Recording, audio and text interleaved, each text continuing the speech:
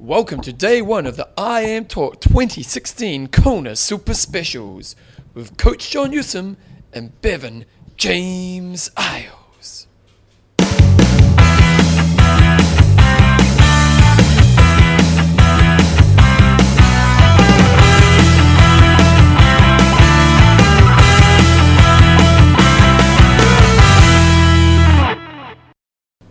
Radio team, welcome along to day one of the I Am Talk Kona Super Specials for 2016.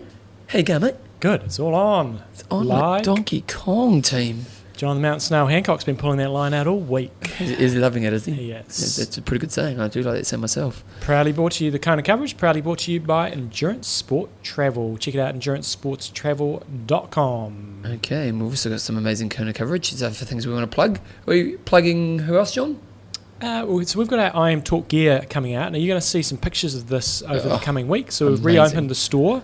We had guys on Epic Camp telling us how marvellous the gear's been. We've also got a pink range, and maybe tomorrow we'll announce some more news on our pink range.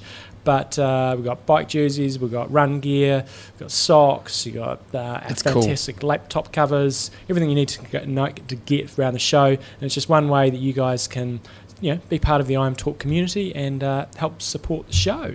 Okay, guys, also just if you want to do a camp, if you want to come to Kona, if you like what you hear over the next couple of days, I've got a camp coming back here in May. We're going to do the 70.3. It's awesome time. So check it out, epiccamp.com. And anything else we want to plug? We'll mention the swim camps later. Okay.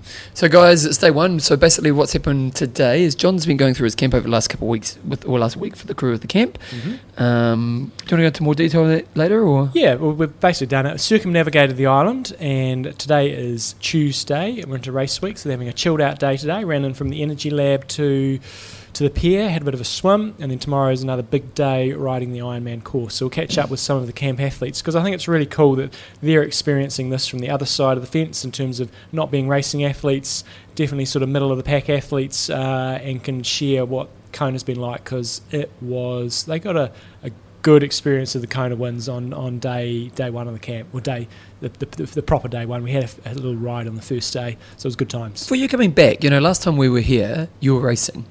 I'm scarred, Bevan. Well, but more just like, last time there was kind of this focus, of achieving the goal of doing the race and that. And then you come back this time and you're putting on your camp and we've got this and stuff.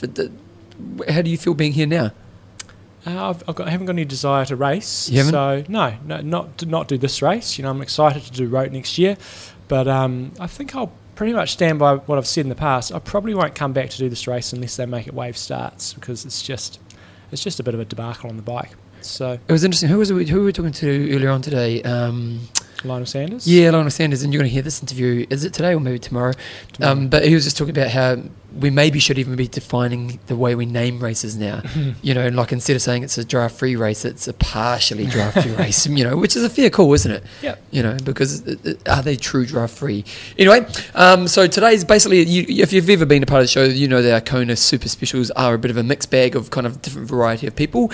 And so what we're going to do in today's show is John and I is going to put up some of the interviews we've done over the last few days. So John, who we got on? First up, we've got Meredith Kessler. I caught up with her actually last week, so I think it was last Friday. And then we've got Andy. I got his pronunciation right when I actually interviewed him. Burscherer, I think it is. He's a German dude who got third in Frankfurt, so he is the real deal. And then Bevan and I have just got back from the Team Ethics BMC U-Place little luncheon, and we caught up there with David McNamee and Liz Blatchford, and we also did catch up with Will Clark, but we're going to probably put him in tomorrow or the next day. So that's your lineup for today. So what I'll do, guys, is I'll just put those all on back to back, and we'll see you at the end of the show. Here we go. Righty-ho, guys. I've got, she doesn't know this yet, but she's actually going to be our adopted Kiwi for this race, because I had a look at the start list for the females in Kona, and we've got no Kiwis on the start list. So Meredith Kessler is our next guest, and because you race so regularly, we're going to adopt you as our Kiwi for this race. You happy to take that up? I am game. Good. New Zealand is our jam, and because we're going in December and in March, it's like I will take it, and I'm so appreciative. Thank you. That was one of the questions I had actually from listeners asking if you were going back to Taupo. So you're all planning to go back to Taupo? Twice, yeah. Great. We'll go for the half in December, and then it's like, oh my gosh, I can't miss the full. Yeah. So it's just a staple on the calendar, and now that the half moved from Auckland to Taupo, it's a definite race on the calendar. Excellent. How do you, I mean, I know this season's been a little bit different for you, Sure. but how do you manage your season when it's so long? We often see you racing regularly, Yep. start in New Zealand, which is in December, and then you're often, still spanking out great races in Arizona later in the year. How do you sort of manage your season? Well, like you said, this season, in past years, we'll take this year out. I like all of us, we love to race, but the key is, as I've had more birthdays and get a little older, you realize maybe you can't recover quite as fast as you could when you were 30 and such. So I've learned from that, and you have to manage injuries and the recovery side, which is a big part of our job that we often put on the wayside. Yeah. So I've done that A-okay in the past. This year was just a little different because a niggle became an injury, something I raced with for probably the better part of 2 years, and then it just got worse this year, the last 6 months. So you have to put the body in the body shot sometimes. That said, in past years, I've turned up at Kona, specifically in the heat and the humidity and the wind, and I have not been fresh. So the universe has very mysterious ways of working, and I think I'm just going to listen to it. And so I did what the body told me to do, and I put it in the body shop this summer. So this almost feels like I had that word off season, which we haven't used that much for me in the past, because I do like to race year round, and it's my job and livelihood. But so I feel like I'm coming off season, and Kona is the start of the second half of the year for me, and I'm definitely not tired. I'm more vibrant, and just feel grateful to be healthy. So what do you think about Kona? Some of your results have been amazing. I've been so impressed with how you've raced in New Zealand, because you call me a sexist pig, but I sometimes benchmark. I go, well, look where the pro girls are, and I kind of go, well, this is about where I think I might be if I was racing. And you've just spanked it. Like, to go sub-9 in New Zealand is incredible. I know it was a fast year, and the guys went fast as well. But outside of Kona, you've had amazing races, and I know you've got to come back to Kona for sponsors, etc. But is it a race that you actually like doing? And maybe you can talk about the swim bike, and not necessarily the run. But do you like it? Typically, this saltwater is not my thing. If you look at my history of races in saltwater, it's for some reason my body has not liked being immersed in saltwater, and we learned that when I left Kona last year, and we've done the right steps to figure out why with my adrenals and kidneys. And I know that sounds dramatic, and it is, and it was, and it turns out, and it's funny. This will be a real test for me, but It turned out I actually had mercury poisoning, which is really kind of dramatic, and don't feel sorry for me. I did it to myself.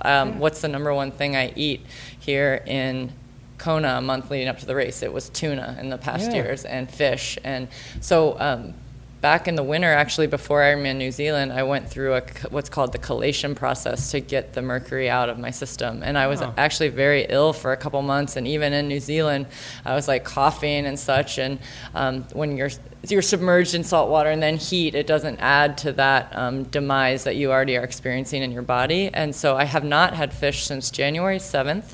And I am not allowed, if you will, to have it, and I actually have no interest in it. It was such a huge part of my diet, however, for a year. I can't have it for a year, and so I've going to turn into a chicken fairly soon, but that's okay. But I'm just saying that's been a huge part. Even being here, I've reacted to the island a lot differently this year, and it could all be in my head. I won't know until October 8th, to be honest. It could all just be some stuff dancing in my head, but that was a really interesting thing to have found out back in the right after Kona. But like, if you look at my history, what's my normal ammo? It's doing terrible in Kona, and then 3 weeks later having one of the best races of this calendar in Ironman Arizona. So that's when the mental side, sometimes for all of us athletes, if we do bad in a race, then the next one we're like geared up to do well. So I'll never know, but I will know. It'll be really interesting to see. I know people say this, I'm more concerned about the journey than the outcome. So I just want to feel like myself on Saturday. That's the whole thing for me. I'm sick of going out and just getting out of the water, and I'm not the athlete I was when I went in. So I'm not looking at a place, or I can't sit here and say, I want top 5, I want top 3. Dude, at this point, I just want to feel like Meredith feels in New Zealand and how Meredith feels in Ironman Arizona and such. So that's where I'm sort of really focused. That's where my focus lies.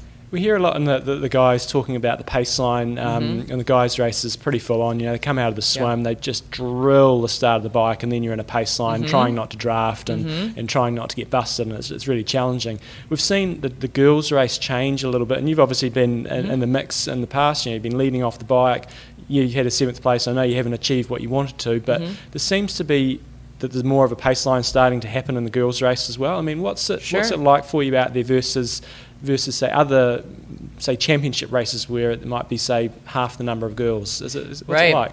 And that's where they say there's literally like a handful of girls that can win this race, and that's the thing, right? You have your marquee swimmers, you have your Jody Swallows and Leandas and many I'm not naming in this sentence, but to come out, you also have the girls that have been here in the past and aren't. So the dynamic this year, Jody is someone I do think can outswim a lot of us, and she, as a friend too, she's someone that if I could even be in her vicinity, that would be amazing, because to get to, when I say work with, to be even in her zip code on the bike is always a really good thing. A couple years ago, I remember riding and trading places. 12 meters was really like a luxury to be in. So if you can ever get to that point where there's 5, 6 girls, I think we all would work. If and I'm saying me, if I have the luxury of being in that position, you never like to sit back and just kind of sit 12 meters and kind of see what's happening. But I'm sure everyone will be doing that, because they know once you return from Hawaii and you have to still run a marathon, you have to be smart and a little bit tactical. It's not a 70.3, and it's not in, easy climate. So you have to be a little bit more conservative. Less is more in the beginning, and I've learned that over the years. The one thing I'll say, John, is that I've learned is, even though we haven't had our best race here, I've learned so much each time. So I can take a little knowledge knowing what I've done right and wrong in the past. And so we're sitting out at just near Manalani, which we come out for our camps every year, and you guys on the show will have heard a lot about this in the past. Do you always come out here, and why do you come here as opposed to being in town? Sure. I've never stayed in town. You know what? So we bring our family out here. My one thing per year is I like to treat my sister and my niece and nephew and brother-in-law and friends come out, and it helps keep things. Like everyone, we all put so much focus in on the race, and when I do best is when I'm in my everyday life and I don't take life. Our brand has always been balance, and maybe that's why I haven't done well in Kona, to be honest, because I haven't put all my eggs in one basket. I don't miss out on things at home and important personal things, and so I bring a lot of those people to me out here, and so in between sessions and I know I should be relaxing, and I am in my recovery boots and stuff, but I can go outside and swim with my niece and everything. There's an equilibrium, and I think that makes me happy. And so when I get on the line and I'm happy, and I haven't used the word I don't use in my life, which is sacrifice. And maybe again that's why I haven't done well here. So I'm not knocking people who do sacrifice things. I'm not knocking them at all. It's just not something that I want to do. I want to be with my friends and family and not miss out on things. Not saying people do. I'm just saying that I've been told, it's been in the past where I've been told that I need to be more of a pro's pro, and I understand that, and that's a valid statement, but I want to be remembered as, and I say this a lot, as Meredith the person, not Meredith the athlete. Yeah. No, I'm totally with you. I mean, my best races is when I've been in a happy place, everything's good. My shitty races is when you're stressing about things, so I think there's a lot to be said about that. Yes. I had a couple of questions from some listeners. Now, Sure. I had one from Sharon Rowe. She said she'd like to ask you a little about last year. She was standing. How do you sort of absorb the energy from the crowd? She was standing at the bottom of Palani on the run, and as you went past, you weren't in a happy place, and she called out to you, "Head up, keep strong," and you smiled back with her, and she was very impressed with you carrying on, finishing despite having a pretty rough day at the office. So, how important is it for you to not DNF, and do you sort of draw from the crowd very much when maybe you're not in a happy place? Sure. So I feel like you learn. Well, thank you, Sharon, for that question, and I remember those things because I think it's important to not only respect the finish line but honor that finish. There's look, I don't disregard the fact that sometimes as pros we have to make a business decision, but I walked 16 miles. It wasn't like I was running at 7-minute pace. I just was wanted to be sure to honor and respect the finish line. So you learn the most about people when they're down, and you learn the most about yourself when you're down. And so the fact that people were still cheering for me despite the fact that I had just walked 16 miles, I was at the end of that. I was about to walk a mile into the finish line. So I really appreciate and respect that. And age groupers train. Look, at the end of the day, it was 12:26 or whatever I was last year. You have 17 hours to do the race. So people strive, and people are striving for that 17 hours. I've run people in the finish line at 6:59 and 50 seconds. And so I was consciously thinking about that, and I didn't want to devalue the integrity of the Ironman distance. Did you eat glow sticks or not? I actually didn't because it was really light. I probably would have if I was any longer out on the Queen K, but I was okay without them. Yeah. And now this is a little bit of an off-ball question. Christopher Sproul wanted to know your top 3 wine recommendations. So you must have some reputation here. In where? Where? Oh goodness, we're going regional. Well, I was going to say in California, in New Zealand, Let's go Let's go one from California and one from New Zealand. Okay. Well, our favorite winery, and gosh, it's hard to choose one. We belong to about 7 wine clubs in California. But I'd have to say our go-to is Martinelli wine. It's in Russian River by where Vineman 70.3 in full is. So we love their Pinots and Zins there. Yeah. In Trinity Hill holds a special place in New Zealand because we go there and I always say, if we win, we're going to go buy a Magnum. And so then we go out to wine country and we've been fortunate to bring home a Magnum each year. Oh, you've got to come south. I know, we do. South. You're so right. Yeah. Now, I've got to ask you about your book, because I reckon the last time we interviewed you, which was a little while ago, I think you were talking about your book then, but it's now, am I right that it's out? So tell us about the book and what it's about and who it's sort of pitched at. Absolutely. You're right, John. Back in 2012, we had it written and I just kept adding to it. So much was going on and so many changes. And then it was like we missed the boat to get it out. And then so much change. I changed sponsors and coaching and so many things. And so basically I spent 9 years as an age grouper, right? I'm 38, so I started this when I was 21. And speaking of DNFs, Kona will be almost my 60th. I think 59, and Arizona will be 60. But I wish I could say 62 or 3, but I have DNF'd 4, where I literally passed out, else I would have tried to walk.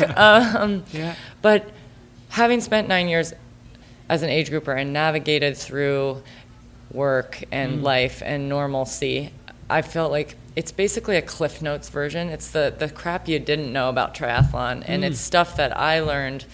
It's not about my journey, and then we won this race, and it's not about that. It's really the Cliff Note version of the everything you didn't know to try to help you succeed, and it's stuff I wish I would have known that I learned either the hard way or whatnot. And I want to help people. That's I want to help them be able to thrive without passing out at mile 22 of an Ironman because you've had too much of this or not enough of that. And so that's the main purpose of our Life of a Triathlete. That's the first series, which is geared towards age groupers, right? Yeah. Race preparation, but also pros. I mean, there's chapters for women on our monthly friends. I mean, there's everything in that book. We also have written currently that we're still just tweaking a Life of a Triathlete business side. And so that does kind of gives you a lens into a pro's life, which age groupers often don't get. Yeah. I get asked all the time, so you just swim, bike, and run all day? You're like, yeah, that's all I do. All day. People don't realize that it's a business, and I respect that. I didn't know either. I didn't know how much went into sponsorships, but it's just like a job. The business side, recovery. Excuse me. So many things go into it, and people have no idea. So I want to help people learn it, and we have to treat it like a business. And you develop your brand, and you have your cover letter and your Ironman resume, and there's so many things. And so the business, we'll launch that a little bit later, and I want to keep adding to these manuals. As I learn and grow, I can help others learn and grow. So that's the main theme. So in terms of where people get this from, so is it a hardcover book, or is it more of a downloadable PDF, or is it option of either? It's both. What's funny is, so it's both. You can download it on Amazon or purchase it via hard paperback on Amazon either. You can also download it on iTunes and the Google, all that good stuff. So it's pretty simple there. And it's funny, Steph Hansen from What's Up, she goes, could you just read it on audio? That would be great. Because, in busy, it's actually a good point. Nowadays, people are so busy in life, and everything's so electronic. It would be nice maybe as you're going for a ride, I can read the book to you. So that's a good idea for the next one. Now I've got to ask you about your biking, because I've seen you ride before, and you ride like a bloody weapon, and you go fast. And I think I saw one of your files on Training Peaks maybe once before as well, whether it was Kona or elsewhere. You push a big gear on the bike, and I think your average cadence at one of the races that I saw was in the 70s, and it might even be low 70s. Is that an intentional, you're following a methodology, or is that just the way that you've ridden and that's just what you do?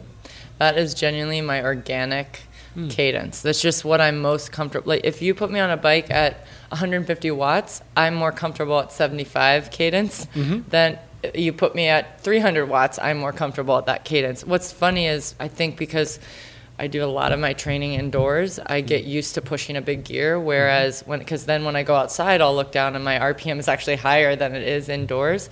And I think that translates. But I just feel I can push a bigger gear even in aero position, climbing sometimes. It's just more of my comfort zone. As soon as I go above 85, I'm like, where am I? Whoa, this is just too crazy. So I'm just most comfortable there organically. Because your running cadence, I haven't got any stats on it, but your running cadence seems to be reasonably high. You sort of seem to be an efficient little, got a... faster high knees and quick step, and especially lately, because with my hamstring stitch, I was like, ooh, it hurts to glide more. But in my swimming cadence, if you look at that, I get made fun of all the time that, in a pool, people say I take like 10 strokes before the flag, I do. So I have a really high run and swim cadence and a really slow bike cadence. What do you think about when you're on the run? So let's maybe put Kona to one side, because I've had my challenges out here as well, and I know what it's like when you're in that place. Is all sorts. But when you're having a good day, when you're in Taupo and things are going good, I'm sure it's still really hard. But what do you sort of focus on to keep things going when the tough gets going? Well, what I love about Taupo is, the 3-loop run course is epic, but also when you asked about the crowds, is I remember at the pre-dinner speech this past year. I talked about the word gumption and its importance to me. And then 2-3 days later or whatnot at the race, I'm not joking, there were the crowd, the community, literally there were 3 signs out that said, give it some gumption, like I had said, or keep your chi. I'm all about everybody keeping their chi and only surrounding themselves with those who enrich their life. And they actually listened to what I said in the schools and at the welcome dinner. And I really appreciated that. And honestly, I remember I had just said to you earlier that I was sort of in pain during that Ironman New Zealand this past year. And I think the crowd out there really fuels you. But what also fuels me when I'm in that goth, dark dungeon, vampire dungeon, I like to call it, is I guess I think about those that can't. So those that would sort of, and it sounds cliche or cheesy or call it what you want, but those that like either physically can't, or maybe it's a training partner that was injured and can't compete, but like those that would dream of being able to toe the line, and I'll be thinking of that on October 8th, those that missed their qualification, they got 6 and only the top 5 go and it didn't roll down, like they dream of this opportunity. And so those of us that are starting, we have that opportunity. So we sort of need to capitalize on it. And so when you're down in the dumps on the run, and I create a lot of shelves in my brain, and they're called compartmentalization shelves, and you just have to compartmentalize the pain and pull from the good shelves on the other side of your brain where the happy thoughts, the people in your life. I also know what it's like when I can't compete, having been injured. It's not my first rodeo. I've had my share of bike crashes, injuries, where I haven't been able to toe the line, and I think it's important that we remember what it feels like when we can't also. And now we are, so it's like, was it windy as heck today out there on the bike? Yeah. And did I want to stop my bike and turn around and go back to my hotel? The answer to that question is yes. But you remember like why you're here, and people would love to be feeding it in the wind today. So that actually was a thought today. In case I forget, for the campers who will be listening to this, Meredith has informed me that today was pretty windy. So we had our first day of our camp, and they were complaining about the wind. And I said, it's about average, but apparently it was a little bit above average. So. Above, for sure. Very good. Now, when I walked in here, I saw this fancy bike through the windscreen and through the door, and there's about 3 lined up over there. You got to tell us, give your sponsor a little bit of love. Absolutely. And tell us a bit about those bikes, because they're bloody funky looking. So this, the bike this year that I've ridden, and my first race on it was Ironman New Zealand, and I had just gotten it. I just signed with Ventum, and who is also the official bike sponsor of Ironman World Championships. So that's very nice. Cool. They're a company started by Dia Noor, and they are out in Miami, Florida, so in the States. And it's just, what I love about it is it's going to be big. So to start, though, with it when it's super grassroots and authentic, and as you know, like Leanne DeCave being on it, and she's a legend in the sport. It's such a bike that has so much thought. Jimmy Sear, who's a pro, he built the bike and designed it and did so much to it, and so he has there's so much thought that goes into the bike of the efficiency, of the aerodynamics, and it's been a really good bike for us. In my career, I've ridden a lot. I want to say this is my 5th bike, and I can't envision it any other way. So they did customize this one for us for Kona. Has my favorite word, gumption, on it, and then it has the initials of everybody important to me in my life, so I can carry them with me on the journey. Yeah. Cool. We'll have a picture maybe up on our Facebook page if you guys want to check it out. But it looks very funky. Anything else you want to get out there in terms of what you've been doing, or if people want to follow you, or any news you've got, or anything like that? Absolutely. Sure. I mean, what we just did before is thank you for asking about the book. That's a lot of years of knowledge that I did want to share with people. So I'd love, you can follow, you can go to Life of Triathlete. I didn't want to make the website Life of a Triathlete because it looks like Life of Fat Triathlete if you look at the website. So the actual website is Life of Triathlete, and it has resources for people. It has my checklist on it on the website of, you can just press print and print out, and I mean, it's just lists I created of what I need to remember to bring to a race. I still print it out and use it to this day. Little resources like that. And really that's been the main focus to get out. But also in the pointy end of my career, I'm no spring chicken. I'm 38 years old, and this is, as I'm approaching almost my 60th, I'm just really relishing in being able to do this, and I want to make sure that the age groupers know that if this is your first or your 20th or your 60th, whatever Ironman that is going to be, if you do not finish, if something goes wrong in the day, I heard Ironman Chattanooga was crazy with a big DNF rate, and that's terrible, but the way I've always said is there, and I know this is easier said than done, and certainly easier for pros to just chime in another Ironman, but there is another Ironman down the road, and when that day comes, it'll be so worth it, all the hard work and sacrifice. If you, and understandably, when I say sacrifice, I am not a parent yet, by the way, so I'm sure that if I was a parent, and I hope to be one someday, of course you're going to have to sacrifice time, whether that's sleep, whether that's, little things like that. So that's pretty much it. But it's been fun to be here and just be healthy, and toying with injury this year was you have highs and lows, and is this injury ever going to get better? And so just to be able to have properly prepared. I am banking on muscle memory and 60 Absolutely. Ironmans in my legs. I Yeah. am banking on a little of that to come out to play. And I've just, in my older years, learned less is a little more. Don't come out here and just start feeding it for the first week, as that's crushed me in the past. And then I get out there on race day and I'm sleepy and I want to not be racing. So it's been a interesting change this year, and I could sit here with you on October 9th and it could have all gone the same as last year, but I hope it doesn't. Fantastic. Excellent. And website, if anybody wants to follow you, we've got the life of the triathlete website, but Twitter, Twitter is just at MB Kessler, MB as in boy Kessler, and website is meredithkessler.com. And Fantastic. I love interacting with the community, so always feel free to contact me via my website or any outlet. I'm happy to respond, and I look forward to meeting everybody at the races. Fantastic. And in Taupo. Come on, guys, get out there. Great. Rightio, guys. First episode of being in Kona, and thankfully it is just about 100 metres down from where I'm staying. We're down in Waikoloa, and I've got Andy. I'm going to see if I can get the pronunciation right. Burchala? Pretty close? Yeah, pretty close. Come in a little bit closer.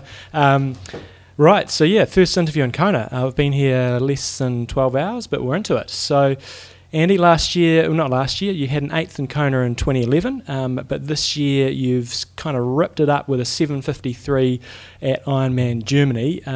First up, why do you come and stay down here in Waikoloa than being in town?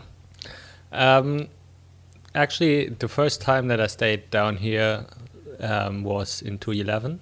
Yeah. So that was my most successful Kona, and I had good experiences here, but it was kind of unintentionally. So Yeah. I had like a travel agent and they booked something, and then kind of on the second look I realized it was not in Kona. Yeah. But afterwards I kind of liked the idea to stay down here, and I enjoy it here a lot because like it's much easier to get out on the road. Like you have just one traffic light, and like running is also like it's everywhere the same on the Queen K. Yeah.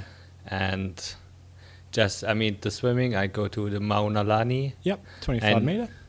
Yeah, it's 25 meters, but it's also $25. So Oh. yeah, but I swim like once in the pool and once open water. Yeah.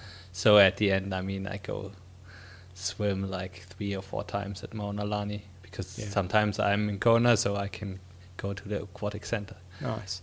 Now, are you from the same town or same area as Sebastian Kienle? We live like 1 hour apart. Oh, that's all right.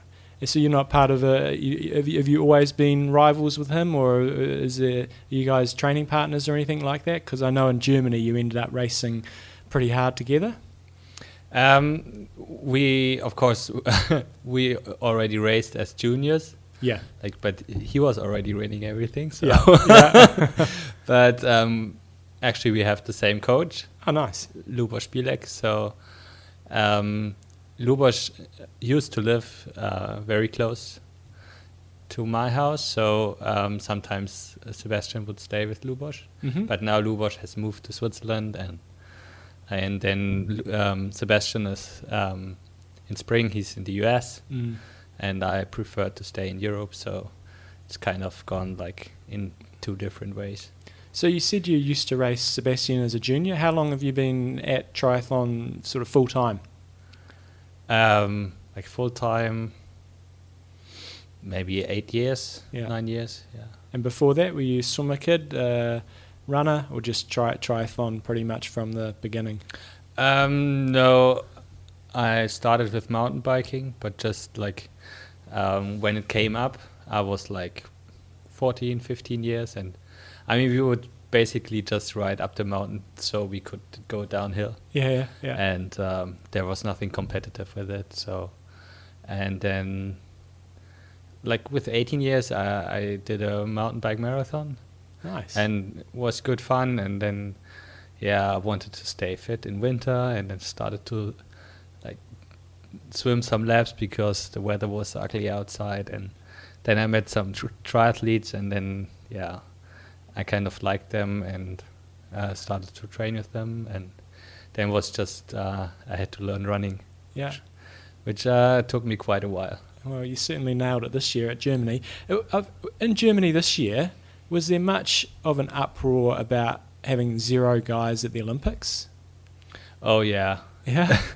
I mean, I'm not like, I got a bit into the mess because I made like a Facebook post which said like it was during the qualification period, and I said if you're like going to give the tickets to anyone, like I take one. if no one wants to go, I go, but it was just a joke. So Yeah.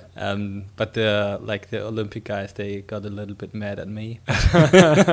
Yeah, I mean, it's sad, but I think the federation, I mean, they did some mistakes, like at first, like preparing the athletes so they could fulfill the criterias, and then I think with the Olympic Committee, they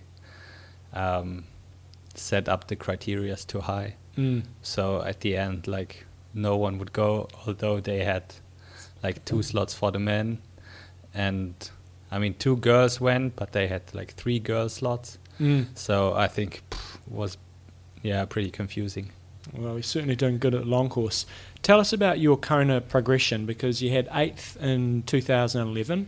What was your sort of build up to that race? Had you had any races here before 2011, and how had they gone? Yeah, in 2009 I actually was disqualified. Oh, really? Yeah, I did not mean it know that. was my first race here. Yeah. And then I mean, in the beginning it's pretty like it's a mess when you have like 30 guys all on adrenaline and going fast, and then I don't know what the first yellow card was, but the second was like, I mean, I was overtaking, and then I was just not like, I mean, I was a little bit intimidated like the first time here, and then I didn't dare to go to the very front, so I slipped into a too small gap. Yeah. So I got another yellow card, so that was not like the best experience. And then in 2010, I was on Team Abu Dhabi with Faris. Yeah. And I mean, I was not making a lot of money, and there were like $5,000 for the Timex bonus. Yes. So I went for that, and then obviously this ruined my pacing. Did you go for it the start of the bike or the end of the bike or the start of the It run? was like 50 kilometers into the bike. Yeah. And so at the end I ran like 3:55 marathon. Yeah. So that was like the 2 years before the 211. Yeah. And 2011, was that a fantastic race? Did that all go to plan, or was there still, will you still finish that race and think, I can do better than this? I think there was nothing special about it, but like in the retro perspective, like I would say that's like the best case if there's, I mean, it was not magic, but I could like transfer all the training into a solid performance. So I think now I know how difficult it is to like transfer the training into a solid race day. And I know you had a really bad bike crash. You had a 20th last year. Has it been a bit of a rocky road since 2011? Yeah, like I thought like I had like triathlon in the bag. And it's also easy, and like next year I'm going to like progress more and win more, and at the end I killed myself. So I had overtraining, and then I had like some injuries, and then I mean then the bike crash, and I mean suddenly 5 years are gone, like from being 8th, and then had a bad race, and then didn't qualify, and then I was injured, and then like last year I think I over raced a bit during the season. Yeah. So suddenly, like, I mean, you have like 4 years no results. So. This year you've turned things around. So, we've seen you before having really strong bike rides and being right in contention.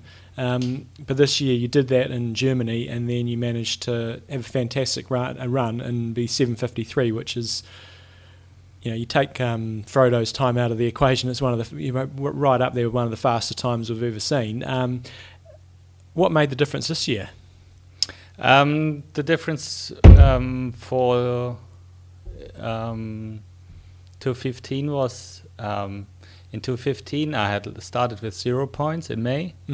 So I focused on the 70.3s before Frankfurt, because I needed to have some points so that Frankfurt would a good race in Frankfurt would make me qualify. And this year I just trained for Frankfurt and raced the 70.3s to get fit for Frankfurt.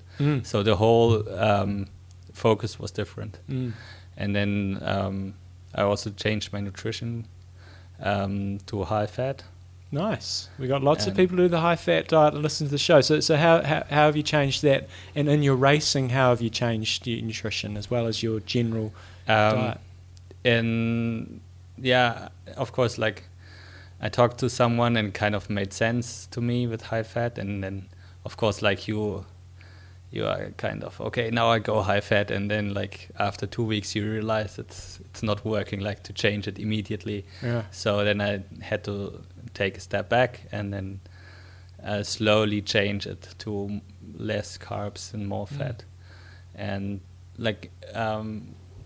race day and also the race the day before the race I do the same nutrition, but I realized in the gel bottles, when they used to be empty, there's still 2/3 left. So I was able to reduce the carbo need in the race, which Fantastic. is that's a big factor in distance racing, I think. Yeah, absolutely. What was I haven't got your run time in front of me for Germany. What did you must have run a pretty solid run split? Yeah, it was 2:45. Nice. On the bike, do you ride with power, or do you ride to when you're racing? Do you ride with power, and what about in training? And if in racing, what were you pumping out in Frankfurt? I train with power with Quark, but I never race with power. So, and I don't look at it afterwards, so I don't even record it. So I tried to race with power 5 years ago, and I never had a good race. Because if you feel good, you feel good, and when you feel bad, doesn't help much when your power meter tells you now you feel bad. Okay, I know I feel bad, but So shut up. for our guys that love their numbers out there, do you know what your current FTP is, ballpark? No, I have no idea. No. Lubos used to tell me, have you ever seen results with a heart rate? Yeah. No, you don't. Yeah. I don't care if you win with 300 watts or 280 or 320. I don't care. Yeah, good. Love the attitude. Now, you said you've done your last hard workout today, or last long one. What did you do today for your? So where are we now? Today's Thursday, the week before. So what was your last hard workout? Yeah, yesterday was my last hard workout. So I did 4 hours on the bike, including 3 times 30 minutes Ironman pace. So basically really Ironman pace, not going as hard as I could, but now limiting it to 300 watts. And then I had a little brick run, 8 kilometers, but just easy. And what about during the main part of your build-up? Do you have any sort of really key workouts where you go, this, I've really got to nail this, or is your training based around just consistent laying out the same sort of week every week? No, I think if you have a week that you would like to repeat, then it's already the wrong way. So basically, we try to do things differently. So I like to have my routine change. I mean, if you train somewhere else and suddenly you have to swim in the evening because in the morning it's closed. So that's a nice impact tool. It throws, kind of overthrows every routine you have. but like we also like to train very short and hard. Like I run 400s and 1Ks, and like I do 1 minute repeats on the bike. Like go as hard as you can for like 10 times 1 minute, or like 3 times 30 minutes. But I'm not a big friend of long intervals because I think they kind of draw a lot of energy from you. In Germany, what's it like for you when you've got Frodeno, Kienle, Raylert, on some rankings they're first, second, third. What's it like for the rest of you guys in terms of trying to get exposure and sponsors and stuff? Do they help lift the bar for all the rest of you guys, and actually there is a market for you? Or how do you sort of go about things when they're such big names? I mean, in Frankfurt it was pretty nice to be that close, so we kind of had a 50-50 coverage because it was so close. So on the main TV coverage, they just split the screen in 2 screens and had me and Sebastian running. Yeah. So that was good because normally like the winner takes all the coverage. Yeah. So that was nice. But I mean, distance triathlon in Germany is really booming. Like we have the new race in Hamburg, and we have Jan Frodeno as like the sportsman of the year, and I think that's pretty good. Yeah. But also like you have to find a good mixture between like racing against Kienle and Frodeno, but also like securing some wins. So yeah, but there are so many races. I mean, new Ironman. Where's the new one? Hamburg. New Ironman Hamburg. Yeah. Tell us about your sponsors then. Row Motor Royal. How do you get a Motor Royal company sponsoring a triathlete? Yeah, it was the guy who owns the company. Yeah. He is a friend of ex-training partner. Yeah. So after Frankfurt last year, this guy called me and like wanted to talk with me about sponsoring, and so great. But they have a history in triathlon. Yeah. And it was really good to finally get someone who wants just like, I want the logo and I will give you like real money. Yeah. And also like the difference for Frankfurt this year and for the whole season was that my wife is a doctor and she worked half-time. And now like with the beginning of the new year, she quit working to support me. Great. And I mean, that made such a big difference. Like, you feel much better in training, and I mean, also like racing. I mean, it used to be like I would go and drive to a race in Europe on Thursday, and then relax in the hotel and like recover from my life, and then race on Sunday. And now it's like different. Like, I can drive down to a race relaxed and recovered, and then race hard, and then go home to recover. Great. And S2 water treatment systems, what do they do? Yeah, they clean water. Yeah. So they have different filters, and actually these 2 companies they work together. Nice. Yeah. So these are my 2 main sponsors. Great. And so if people want to follow you, what are you mentioned before your Facebook or Twitter, or what's the best way for people to follow your progress? Actually the Rover Motor guys, they set up a new Facebook page for me. Great. And I'm also on Twitter and Instagram. Yeah. But I'm happy for every new follower because I don't have so many followers yet. No, get on it. All right. So just in terms of your expectations for the race, I try to avoid the cheesy questions, but it's a really tough race when there's lots of different dynamics going on. You talked about the different people slamming the bike and there being the big lineups. So what's your sort of approach to the day? I mean, you probably don't want to tell the world what you're going to do, but is it really pushing the bike hard, or what have you learnt from Frankfurt that you can bring across to Kona? Yeah, I mean, Frankfurt was a big step in self-confidence, looking at my run. So I think like now I can react during all 3 disciplines. So I think the good thing is I can be more flexible. Like, I don't have to decide today if I want to go hard on the bike and then like hang on the run, or like I can decide in the race what to do. Fantastic. We look forward to seeing your progress and knocking off the big name Germans in front of you. Get Frodeno, see how he goes. Everybody's saying he went too hard and wrote, and maybe he's going to run out of steam. So we look forward. What questions we often ask?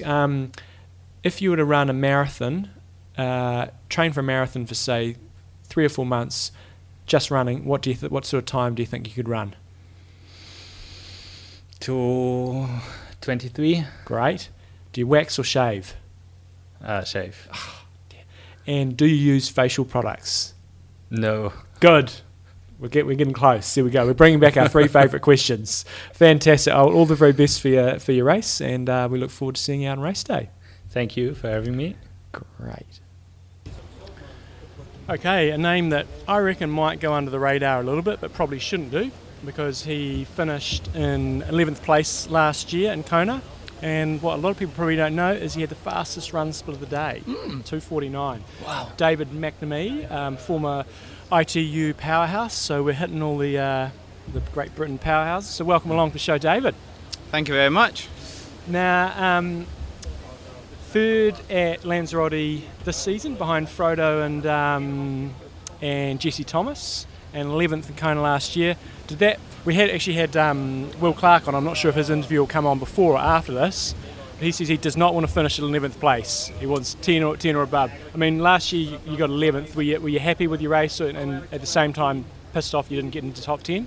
Yeah, I think sort of 11th, especially here, is the most sort of frustrating place. It's sort of obviously everybody only remembers the top 10, and prize money goes top 10, and all the photos are of the top 10, and yeah, to come 11th, and I think there was less than a minute between me and 10th. But yeah, I gave it everything I had. Definitely I walked away sort of happy with what I did, but again, yeah, nobody wants to finish 11th. Did you know you were in 11th at the time? Yeah, I knew I was in 11th. I saw 10th place, but there was nothing I could do. It's that the last 20 minutes is just about putting one foot in front of the other. It's, yeah, by that point, I don't think many people are racing. It's just surviving. Yeah. Now, obviously, you come from an ITU background, so your swim's good and your run's great. Last year, you rode 4:45. Did you just struggle on the bike, or did you have any issues on the bike? I think my biggest problem last year was I tried to sort of hang on at the start. I think I did 70-75 Ks with like the front group, and I think then I had like 30-40 kilometres where I was just blown, and it's amazing when you blow up, you lose time so quickly, especially I got to the bottom of High V and I was tired by the bottom. So I think from the bottom to the top, I probably lost 5 minutes in that small stretch. So I think my biggest problem last year was that, heck, after 70 Ks I was with the front group still, and last year I wasn't a good enough cyclist to be there, but sort of my racing instinct sort of got the better of me, and I was sort of Have you changed your training this year to adapt to that, or are you going to change your strategy? Because we know that the pace goes on pretty quick at the beginning, and you can either go with it or hope for the best like you did last year, or you can drop off and just do your race. So have you changed your training, or are you just hoping that another year in the bank on the bike you'll be a bit better? I think just another year in the bank. Sort of training's changed obviously this year. Sort of I've been doing a lot more race intensity work. Last year was my first year doing long course, so a lot of last year was spent just getting used to being in the time trial position, really. Jumping straight from a road bike to a TT bike isn't easy. So last year I think, I spent so long trying to get the setup correct that sort of the training suffered. So this year it's been sort of a lot more consistent. But again, I think if the sort of Uber bikers go for it hard from the start, this year I'll be a bit more conservative.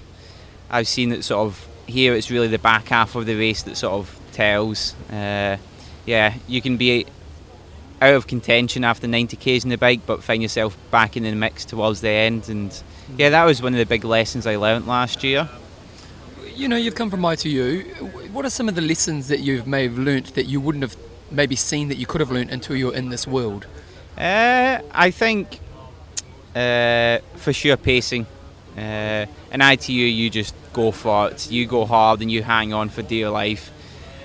And I think switching over, I knew I need to be more conservative, but it wasn't until I did my first Ironman last year that I realised that actually even messing up for 5-10 minutes early on in the race, sort of by going too hard, I couldn't believe how much you paid for it towards the end. It's something, unless you experience it, you can't really appreciate it. Even if people tell you, like, nah, it's okay, I'm a fit guy, I can sort of handle it. But yeah, I think that was sort of the fundamental lesson I learnt last year was it's 8.5 hours long. You mess up for 5 minutes early on and you're going to pay for it the last 2-3 hours. Yeah. You ran 2:49, which was the fastest split of the day. Did you have a great run? I mean, I'm trying to. I mean, you could probably go and run a sub 2:20, and 2:48 is 2:49 is 4-minute Ks, which for you ITU guys is a bit of a joke. So did it go as well as it could, or what do you think you potentially could run here if you have a blitzing day? I think this year it all depends on the weather. Last year, I think, apart from a quick toilet stop, it went sort of perfect. I got the pacing right last year. I never faded really. Obviously, sort of the last 8-10 Ks, everybody slows down a touch. But yeah, I think last year, I think blowing up early on in the bike, I sort of recovered by the end, and I'd learnt a really harsh lesson on the bike, and I was like, okay, well, here's the run. Sort of let's be conservative down Alley Drive. And for me, yeah, sort of running 4 kilometre pace sort of feels very comfortable at the start of the marathon. But yeah, last year I made sure that, I stuck to the pace early on in the run, and I think I'll do the same this year. I think if I can follow a similar tactic to the run last year, then I'm on for a good day. Coming from ITU, where you're surrounded by other pro athletes all the time, you guys are connecting, quite a few times throughout the year, to going to the Ironman world where you don't really race a lot and you don't tend to see competitors a huge amount. What's that been like for you? It's definitely a completely different world. So at ITU, you would race against the same guys like 10, 12 times a year. You would know exactly what shape people were in. Whereas an Ironman, like people like Sebastian Kienle, I haven't seen for a year. Yeah. Like, I don't know, and then you sort of see them and you're like, God, they are all looking good. So I think that's the thing. In ITU, you see everyone, you sort of get to know sort of how they are tactically, and sort of you can sort of see signs, you can tell if someone's struggling. Whereas in Ironman, because people race sort of a lot more sparingly, especially against each other, like I don't know sort of what Sebi looks like when he's fatigued on the run. Whereas in ITU, you sort of learn these tells. So yeah, I suppose Ironman, it's a completely different animal in that sense. If you turn onto a lead drive on Saturday, irrespective of what place you're in, and maybe your teammate Will or something there is struggling on the side of the road, are you going to put your arm around him and take him down the finishing chute? I don't know, especially with Will. Me and Will both come from ITU, and we've had a couple of sprint finishes in the past, and I've never actually beaten him in a sprint finish. Oh, okay. So maybe I'll finally get my revenge if that happens. Now, just in terms of your racing this year, I couldn't find many results. I mean, you had the third in Lanzarote against Frodo and Jesse Thomas, and I think I saw one or maybe 2 70.3s in there. Has it been a pretty thin season, or have you been doing some other stuff that maybe doesn't come up in the main sort of results? I've only raced 5 times this year. So I did 2 70.3s, Lanzarote obviously, and just 2 challenge races, the Challenge Poznan and Challenge Galway. For me this year, I knew I had to sort of train more and race less. Last year was my first year. I did 3 Ironmans. I did maybe 4 or 5 70.3 events last year as well, and I got to the end after Hawaii just mentally and physically sort of destroyed. I'd been sort of going full gas the whole year, and to do 3 Ironmans in your first season of doing any sort of long course, like I hadn't did 70.3 races before last year.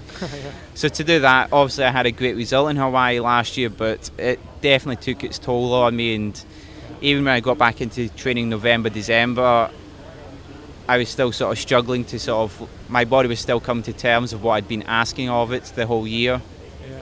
The joys of getting a good finish in Kona means you can just plan your year a little bit better. Oh, for sure. I think obviously the points, you don't have to worry as much about qualifying for next year, and you can pick and choose a lot more, and heck, it's the World Championships. You should be rewarded for coming here and performing.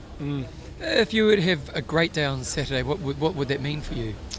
I think if I was to get into top 10, I think, if you can come top 10 at the World Championships, second year in the sport, then that'd be a great sort of benchmark to work on. But for me, it's sort of about just delivering the best performance. It's tough. There's 50 plus awesome guys in the start line, and you don't know who's going to have a great day, who's going to have a bad day. It's so variable that, I think, I've learned just to focus on myself. Is there any side bets out there if you get checked by Rinny on the run? Like, does anybody have any side bets? Because they should be, because most people would lose it. Most people would. For sure. Obviously, she's phenomenal when it comes to the run. Yeah. I think it'd sort of be a bit of an ego blow if that happened, you know. I think most of the men will probably get beat by her on the run. But you accept it, and don't know, maybe somebody's got a wager on it. And if people want to follow what you're up to in terms of your progress and stuff, where's the best place for them to do that? Is it through the team site? Is it through social media? What's sort of your channels for getting your news out there? I think sort of the BMC Ethics website's always good. It's always sort of up to date, but also sort of follow me on Twitter and Instagram, and just the normal social media channels. What's your Twitter handle? It's at David McNamee Try. Easy, fantastic. Yeah. What are the chances of getting a Great Britain podium over here? I mean, you've got Tim Don. You're almost not allowed to, because you're dominating the other aspect of the sport. You can't get this one as well. You've got Tim Don, yourself, Will Clark, Joe Skipper. Anybody else? Can't think of anybody else off the top of my head. Got a pretty strong lineup. Our men have always been embarrassing compared to, like, our women have did fantastic here. Yeah. But the men, I think, 5th place is the best we've ever got. So, I think we have chances this year. But we'll see. There's a lot of German and American guys here that... So we'll see. Fantastic. So that's David McNamee. Thank you very much for your time. Thanks, mate. Thank you. And we are on. Righty ho. Unfortunately, we have a non-racer here. We've actually got non-racers in 2nd and 3rd from last year. So last year, Joycey came 2nd and Liz Blatchford came 3rd. She swam 56, rode 5:07 and ran a 3:06. But unfortunately not racing this year. So tell us the story, Liz. Yeah, I actually was suffering an injury last year during the race. It had been bugging me for months leading in, but I managed to get through Kona last year. It was a torn plantar fascia, which I didn't... Yeah, a bit. Torn? Yeah, so I didn't realise it was torn. I thought it was just kind of sore and tight, and got the scan after the race and found out there was a tear there. Took a few months off at that point and got back to running in around January, only to be probably 3 months into running, so around April it started to get sore again. And sure enough, in May, another scan revealed another tear. So since May I had... this limited period to get through an Ironman to revalidate, requalify to come back, and I just wasn't able to get it right in time. And late July, I had to make that decision that it wasn't going to happen this year, and haven't run now since May, just starting back running right now. How's it been emotionally? Yeah, absolute roller coaster. It was really, I wasn't always the happiest person.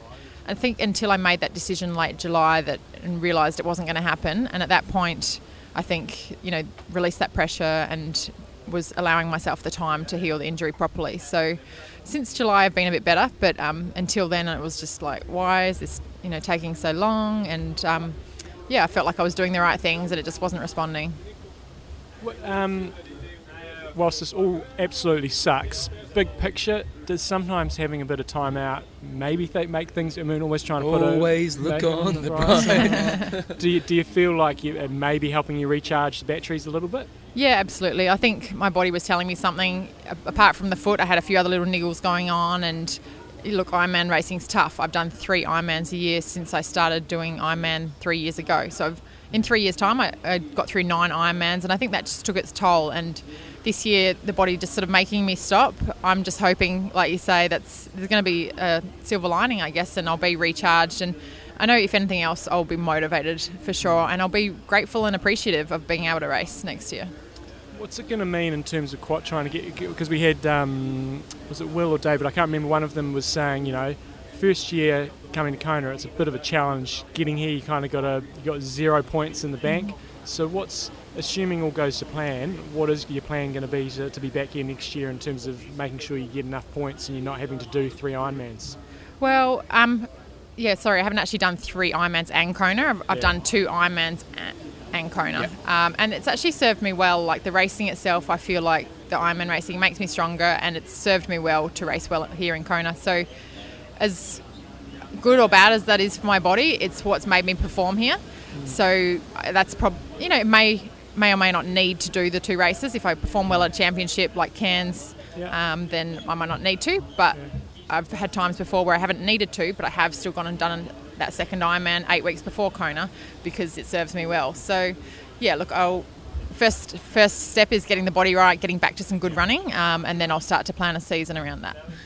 You know, like you obviously running has been limited this year, but you can use it as a chance to develop strength in other areas. So what has been the focus of your training in the last 9 months? For a while there, I had to really lay off the biking as well. It was to the point where my foot was so inflamed that everything was hurting it, pushing off the wall in the pool, riding. So yeah, look, I had a few months where I just, really pulled back on everything, and been in the gym a lot of rehabbing the foot, lower leg, and even just core stability and glutes and that sort of thing, because as we know, everything's related. So, there's been a lot of focus on that, and I think that will serve me well. And as the foot's getting better, I'm getting back into everything. So what do you think's going to happen in the girls' race this year? Because, I think going into 70.3 champs, we're all just going, Daniela Reef's just going to smash everybody over there, just going to come over here and destroy everybody. But obviously she didn't have a great race in 70.3 champs. So, and yourself and Joycey are out of it. So what's your gut sort of telling you might happen out there? Yeah, look, I think that was just, it showed a little chink in Daniela's armour. I still think she could have an amazing day like she did last year and annihilate the field. She's obviously capable of it, and doing those back-to-back Ironmans in July was potentially what affected her in Mooloolaba. But she's 5 weeks on now, and I've seen her around and she seems happy and healthy, and she actually doesn't know herself what happened that day. So if there's not something that you can particularly pinpoint, then maybe it was an off day or just still suffering from some fatigue from that racing. So I kind of have no doubt that Daniela will be up there contending. I think Rinny, obviously last year was just a freak year for her, so I see a battle between those two unfolding. I think Heather Jackson is definitely going to be up there contending, and Mel Houchard I think will either do brilliantly or bomb out. Yeah, she's kind of that sort of racer, all or nothing, and this island sometimes is not that forgiving, and potentially the way she races is a hard way to race. So, but she could also pull it off. What about the men's race? Yeah, I think apart from the U placed of course, BMC. Yeah, I think we're going to have 1, 2, 3 on BMCs. Yeah. But in an alternative world. Actually, mentioning the guys in our team, like Dave McNamee last year on debut, to be honest, on a terrible bike position in my opinion, and things have improved a lot for Dave this year. He's learnt a lot. I definitely think Dave will be up there as a bit of a sort of a dark horse. I think you can't count out the Germans. You got Sebi and Jan, of course, and then Andreas. You never know what he's going to bring to the race. But yeah, look, there's probably 10 guys you could list off that could sneak onto that podium. What's your thoughts on Australian triathlon right now? My thoughts on Australian triathlon. Look, I guess Olympic distance, you can look at it and say it's the first year that Australia hasn't got a medal at the Games. But look, I don't think we've taken a step back. I actually think the rest of the world has caught up. Australia was really ahead of its time in the early days of Olympic distance racing, and I do think that the rest of the world's caught up. There is young talent coming through. They're just not quite at that world level yet. So let's hope in another 4 years the likes of Ashley and Ryan Bailey will be that next level, and hopefully up there contending for the podiums. Long course, I think we're in good shape. I think Rinny, like we all saw, just was an off year last year, and I have no doubt she'll be up there fighting for the win. So I think we're going good. And if people want to follow your progress and as things unfold, what's the best way to do that? Yeah, probably just on my social channels. I'm Liz_Blatchford on Twitter and Instagram, and they're the ones I use the most. And I put up lots of pretty pictures by my husband. And Good photographer. You like your surfing? I like surfing. I'm not very good at surfing. Right. Yeah. But yeah, I do like surfing. It's something I like to do when I have my few weeks off a year. We've got a couple of questions we asked, and we're not going to ask No, girls yeah. because we asked boys if they wax or shave. We can't really ask girls that. But and ask facial girls? products. Well, because John, sharpen up. Okay. But if you were to run a fresh marathon. Uh-huh. And you were just like good 6 months, and you had no bloody plantar fasciitis, and you could smack the crap out of it. What time do you think you'd do? I have no idea. You know, in all seriousness, I've done so little running races in my career. I've always kind of been a bit of a fragile athlete, so I never saw the worth of risking injury in doing running races. So I don't have much indication of what I could run flat. I don't know. What do they say? Like I reckon 2:39. Oh, really? 2:39. Just because you could do one. He's done 2:38. That's why. I think I could do 2:37 actually. Yeah, actually, now I that think you think might. about it. Yep. Don't You're know chicken. about You're that. chicken. That's good stuff. No idea. Like my fastest in an Ironman is 3:03, and that was here the first year I raced. So yeah, look. Yours hopefully- fast about 3:01, isn't it? It's 3 hours, but that's in rote. 3 hours in rote is not 3:03 here. It's like probably 3:15 here. So I think she might have me. I'll give it to her. Hey, thanks, Liz. Awesome. Thanks for your Good time. chatting, guys. Okay, Jumbo, we are back, and we haven't really. We actually asked many of the athletes, other than Liz, who they thought were going to be the most successful people in the race. But this year's not so much of a mystery, is it? Yes and no. Mystery passed first. You kind of you have to put money on Frodeno and Keenlay, but there's the guys we interviewed today. You know, there's some dudes who can run pretty well. And if it's purely on, if everybody has their best race, Frodeno or Keenlay, I think is going to win. But you know, Frodo went record-setting pace mid-year, might be a little bit tired. Keenlay, he only finished 7th or so last year, so I don't know. I think there's enough excitement there to think it's not a lay down. Like when Chrissy was racing, it's like, yeah, really, is anybody going to get close? But do you think that's the same with Reeve? Like I know the talk right now is the chink in the armour of the 17.3. You know, if that didn't happen, everyone was just thinking she was untouchable. She had the 17.3, but you know, it was within a very short period of time after doing 2 Ironman back to back and winning both of them. I think she. I mean, yeah, you'd assume she's going to spank it, but I think the race for second, if she is spanking it, will be fascinating. That's really wide open. So I think it's going to be good. It's going to be good times. Good times, rock and roll. Okay, Jumbo. So what happens over the next few days? Next few days, we're cranking out loads more interviews. So you guys are just going to hear from the stars, you know, and we're going to slot in some age group athletes in there. You'll hear a little bit out from the boat. Bevan's going to go out on the boat tomorrow. Yes. We've got the wetsuit aquathon coming up on Thursday. So today is more about the pro athletes, but the shows over the coming days, we're going to try to get that nice balance between some age groupers, some camp athletes, some more pros, and get a good mix for you. Okay, team. So Jumbo sponsors again. Endurance Sport Travel. Check them out if you want to go to races around the world, especially if they're sold out races like Ironman Germany. They have slots for that race. They come down to New Zealand. They go to Brazil. They come over to Every Kona. race, don't they? Yeah, they do loads of races. So check them out. Basically, take the hassle out of your travel when you're going to races. You just need to rock up. It was kind of interesting when we had the guys from Team BMC. That's kind of a little bit about they're taking the hassle out of it for the pro athletes. So they have to go out and search for sponsors.